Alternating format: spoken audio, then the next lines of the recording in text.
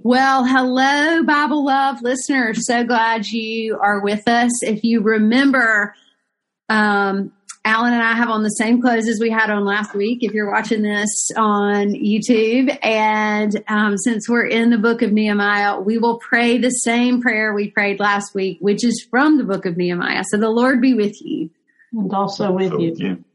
Lord, the God of heaven, the great and awesome God, who keeps his covenant of love with those who love him and keep his commandments. Let your ear be attentive and your eyes open to hear the prayer of your servant, is praying before you day and night for your servants, the people of Israel. Amen. Amen.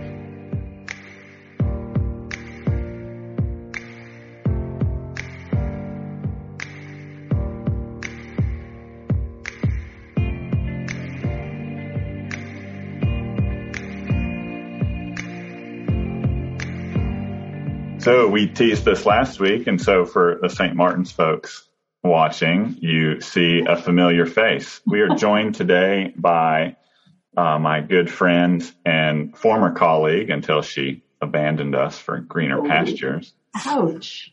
The Reverend Paula Jefferson. She is priest in charge of St. Christopher Episcopal Church in Fort Worth, Texas. Maybe we'll talk a little bit about St. Christopher's. They worship in a Lutheran church alongside Lutherans, and it's a really interesting setup. Maybe we can get into that a little bit. But Paula was the associate here when I started. We worked together a year. It was the best year of my tenure here at St. Martin's. And the only year. Well, yeah, so far. We had a lot of fun, and I think we did a lot of good. Thank you, Paula, for joining us today. Yes, of course. Yeah, and another Seminary of the Southwest graduate. I would be remiss. We don't need to mention that. Yeah, Josh, you're outnumbered today, Alan, with some wonderful Southwest graduates. So glad you're here, Paula. Thank you. Yeah. You have a love for Nehemiah, I understand. I do. I love this text. Yeah. About a year ago, I was invited to preach at a funeral, and the individual was a musician. And she had chosen from Nehemiah chapter 12, the company of singers gathered together to participate in the final celebration as they walk back into Jerusalem. And I really didn't know much about Nehemiah prior to that, so I kind of got into his story to see what's this guy up to and who is he and how does he get called, and kind of his passion for bringing Jerusalem back to life. Yeah. And so you got interested and you wanted to learn more. So how did that sermon go? Did that feel good? Yeah, it was awesome. Yeah, we talked a little bit about how this individual had choreographed her funeral and down to every detail. And there's some. I love it when that happens. That makes it so much easier. Well, and it's kind of Nehemiah's story too. He choreographs this entire restructure of the walls, and he choreographs the day of celebration, from musicians to the instruments that they'll play, all of it. And it's kind of a great vision for what he imagined it would be to bring the walls back to life. Just a quick, refresher. Last week we did 1 through 7. This is folks come back, they see piles of stones. Nehemiah sits down and weeps for days. Then he prays for months. And then they get to work, and it only takes 52 days because it's a lot less work when you spend more time praying. And they're done. And that was a cliffhanger last week. What are they going to do once they build this thing? And so now we're at the next piece. They walk in, and you're right. Nehemiah had orchestrated this whole thing. It's a revival, essentially. And they open with reading scripture. They bring out the scrolls, and they spend half a day reading Genesis through Deuteronomy. Yeah. Yeah. And so Nehemiah is the governor, and Ezra, who we actually just talked about, is actually present here, right? He's the priest in this situation and the scribe, and they're finally like together, right? And making this community. And so when you said that the parishioner or whoever it was that invited you to preach, I wonder, was that some of it was a she, I think. Some of her thinking, is getting all these people together to celebrate her life. Do you think maybe that was part of it, or? I think so. In fact, there were a lot of people from Coralie's background in music and churches she had sung throughout the United States who tuned in to us that day from San Francisco. Wow. There were people who flew in during the end of COVID, flew in from New Jersey, and they had been choir directors with her over the years.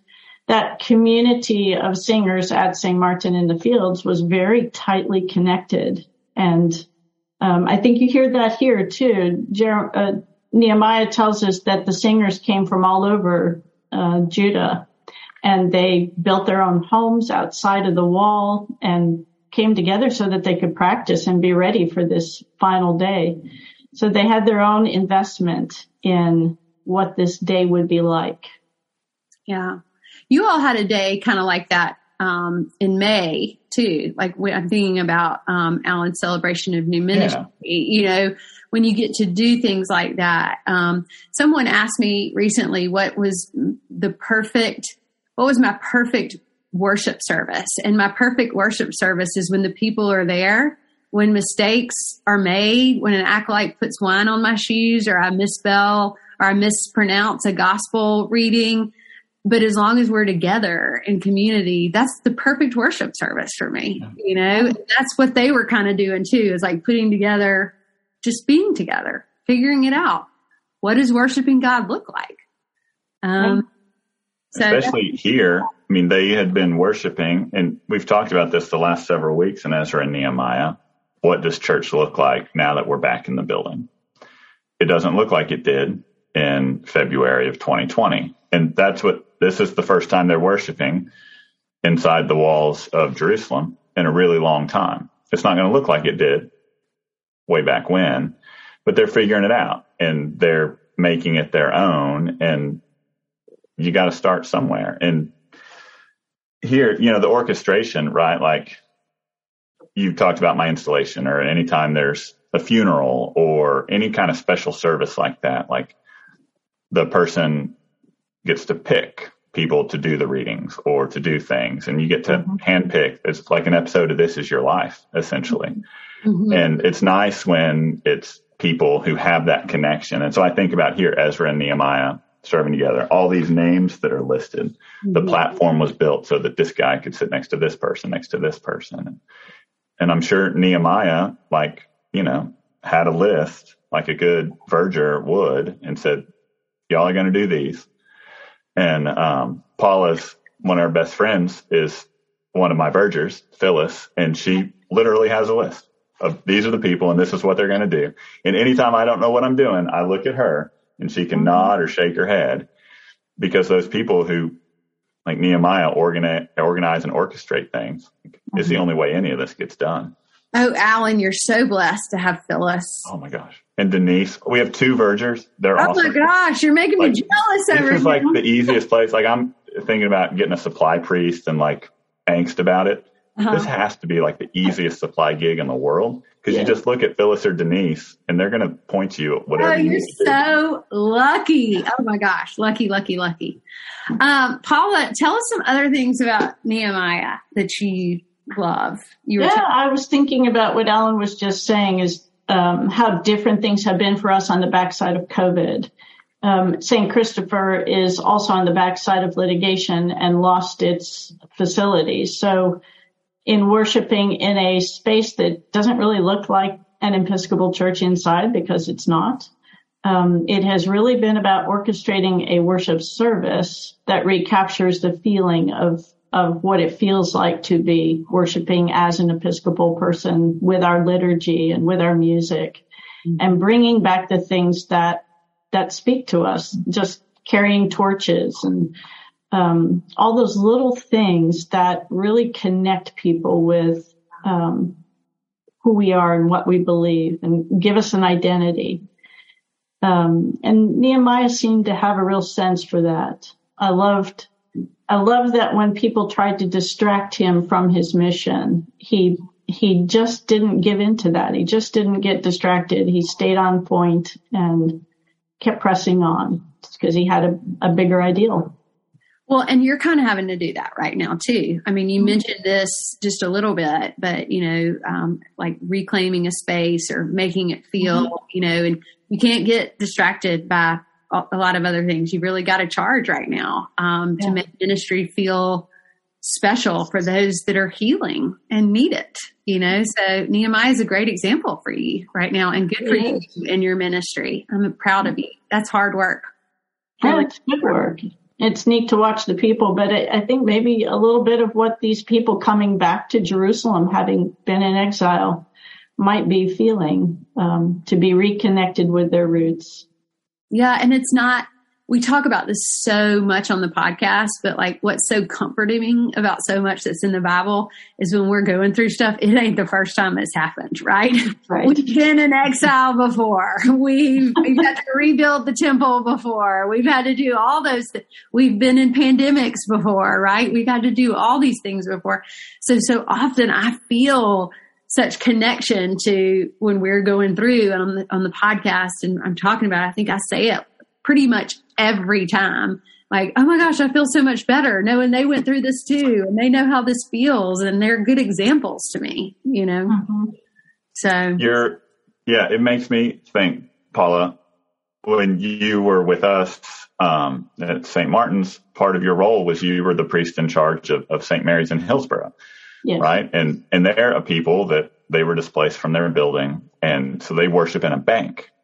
Right. They've had to literally consecrate a bank lobby into a worship space. And it's very similar. And I think, jumping ahead to the end of Nehemiah, and we talked about this a couple weeks ago, is there's this controversy over intermarriage, right? And are we still going to be Jewish? I mean, that's what the question comes down to. It's not only or necessarily the xenophobia or the fear of the other. I mean, part of it is the real true heartache over, are we going to lose who we are? Yeah. I think about worshiping in a Lutheran church alongside St. Matthew's, right? How do you maintain your Episcopal identity while also walking alongside your Lutheran siblings?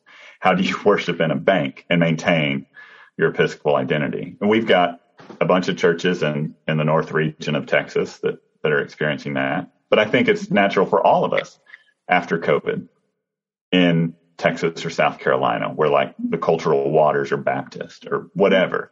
How do we maintain our identity in the midst of intermarriage of culture and church and denominations and all of that?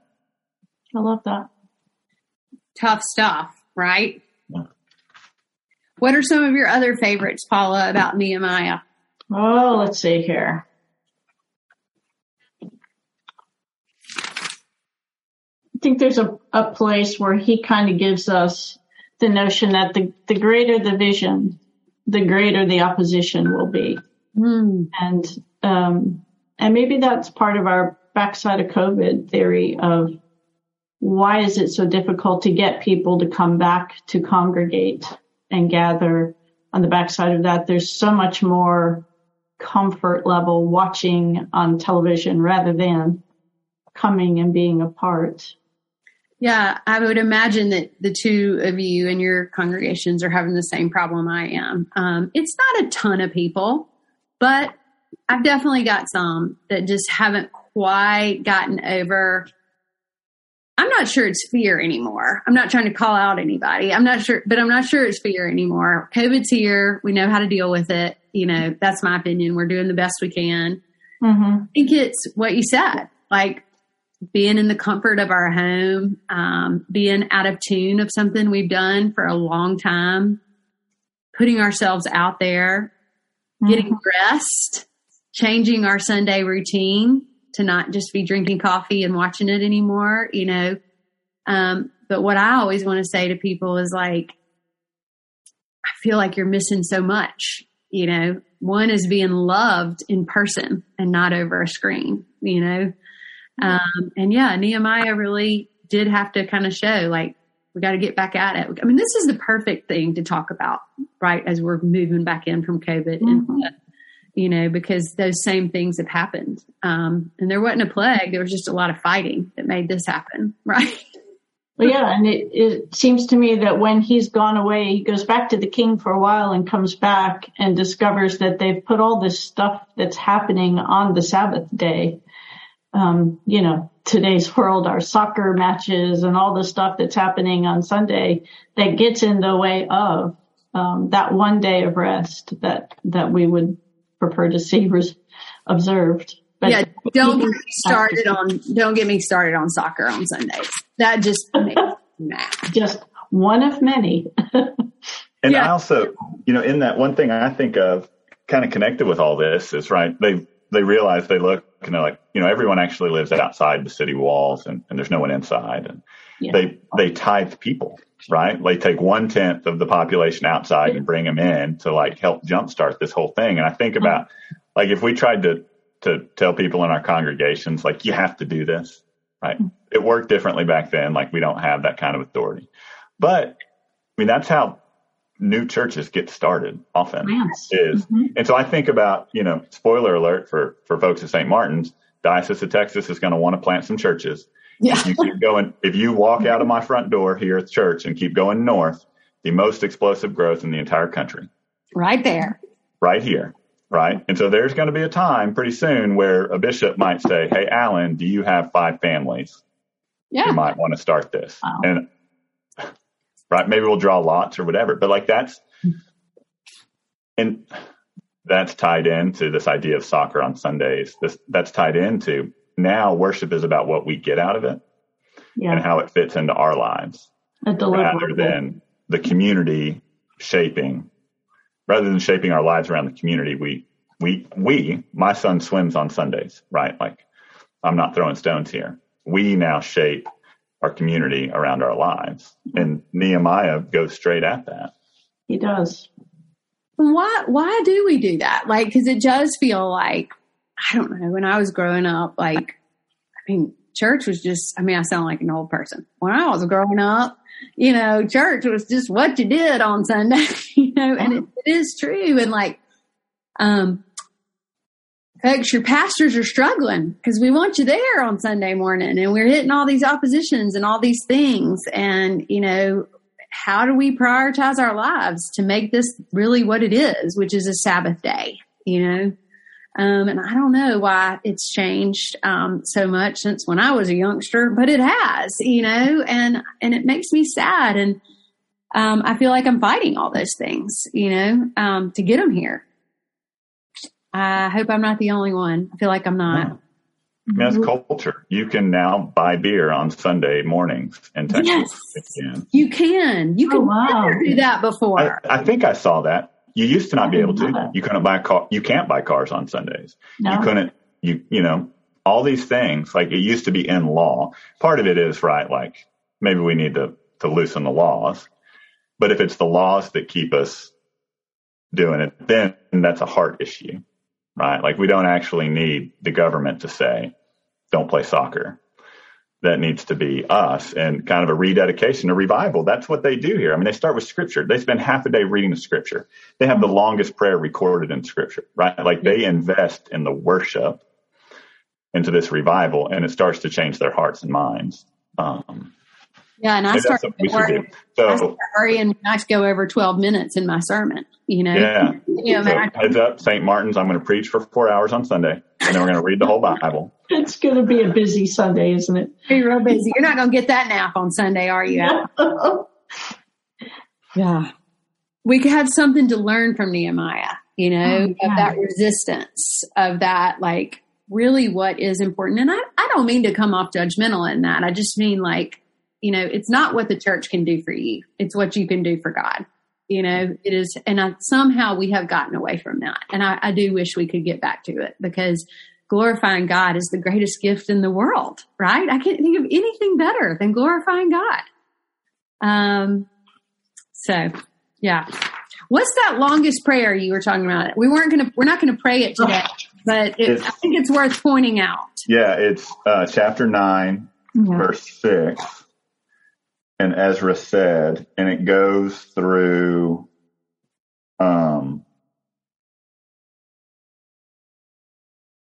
like 37. Okay. So it's, 31 chapters. It's 2 whole pages spread in my book. He thinks of everything in the world to pray for in those 31. Apparently. Yeah. You can say nothing if Nehemiah didn't love to build a wall and pray some prayers and maybe cry a little bit and try to join his people together. Am I remiss in saying, am I wrong in saying that of all the books that we've done, I don't remember a time when a person is in the book that we've already talked about before? Like, does this make sense? I'm talking about Ezra being like a character in Nehemiah's book, but we've already gone past it. Usually they've died by the time we get to them. Is that making sense what I'm saying? Yeah. I think we ran into like Saul and David. Okay, maybe a few. And but they show up. But I mean, they're patriarchs, right? Like they're people that do come up. Ezra and Nehemiah are kind of bit players in the grand scheme of things. Yeah. No offense, Ezra or Nehemiah. It's not Moses pops up in the Bible quite often, but Ezra and Nehemiah aren't that level. But it goes to show, number one, Ezra and Nehemiah, like we said some other times, they used to be one book, right? And so the story flows from one to another, and we make arbitrary decisions of where we cut things off. But like, these are real people that have real interactions. This isn't Nehemiah who's sitting there dictating what God's saying, right? Nehemiah is recording what's happening around him, and he's dealing with his buddy Ezra, and it comes up different times. Yeah, it's neat. It's his memoir. Yeah. Well, and one of the commentaries I like to read, this was How to Read the Bible Book by Gordon Fee. At the very end, it says, Ezra and Nehemiah advance the biblical story by describing how the necessary reforms in Jerusalem were set in motion, which were later to serve as the basis for the Judaism of which Jesus and the early church emerged. So that gives a lot of like pretty high emphasis to Ezra and Nehemiah and their reforms in Judaism, right? That set up what we're going to know as Jesus and what we're going to know as the church. A lot of what we do today comes from the kind of leadership they had, is what I'm reading. That's what Gordon Fee thinks, at least. Yeah. And Nehemiah doesn't come from the priestly clans, but Ezra does. So they have an interesting partnership of the church early on. Talk about that. I like that. I haven't even thought about that. Yeah, he's very much a layperson who's called and leaves behind a really cush job with the king and turns his life around to actually kind of push the reforms. Ezra is there to read, and he's doing his priestly things, but it's kind of Nehemiah who's pushing the boat here. It's like a really strong senior warden. Yeah, on steroids. I like it. Yeah. I like it. I'm so glad you brought that up because we always like to, it feels like there's always a lot of like playtime given to the priest and the kings and but here's just this fantastic layperson who really makes some stuff happen. And we as priests are always like, where are our lay people? We need them. And they do. We were talking about it, the vergers a minute ago. Like life would not happen without your vergers, and how important, as we talk about in the hierarchy, layperson first, right? And bishops, priests, deacons. So yay. Thank you for making that point. What else do we need to know about Nehemiah and Ezra? I've learned a lot. I just didn't know a lot about them.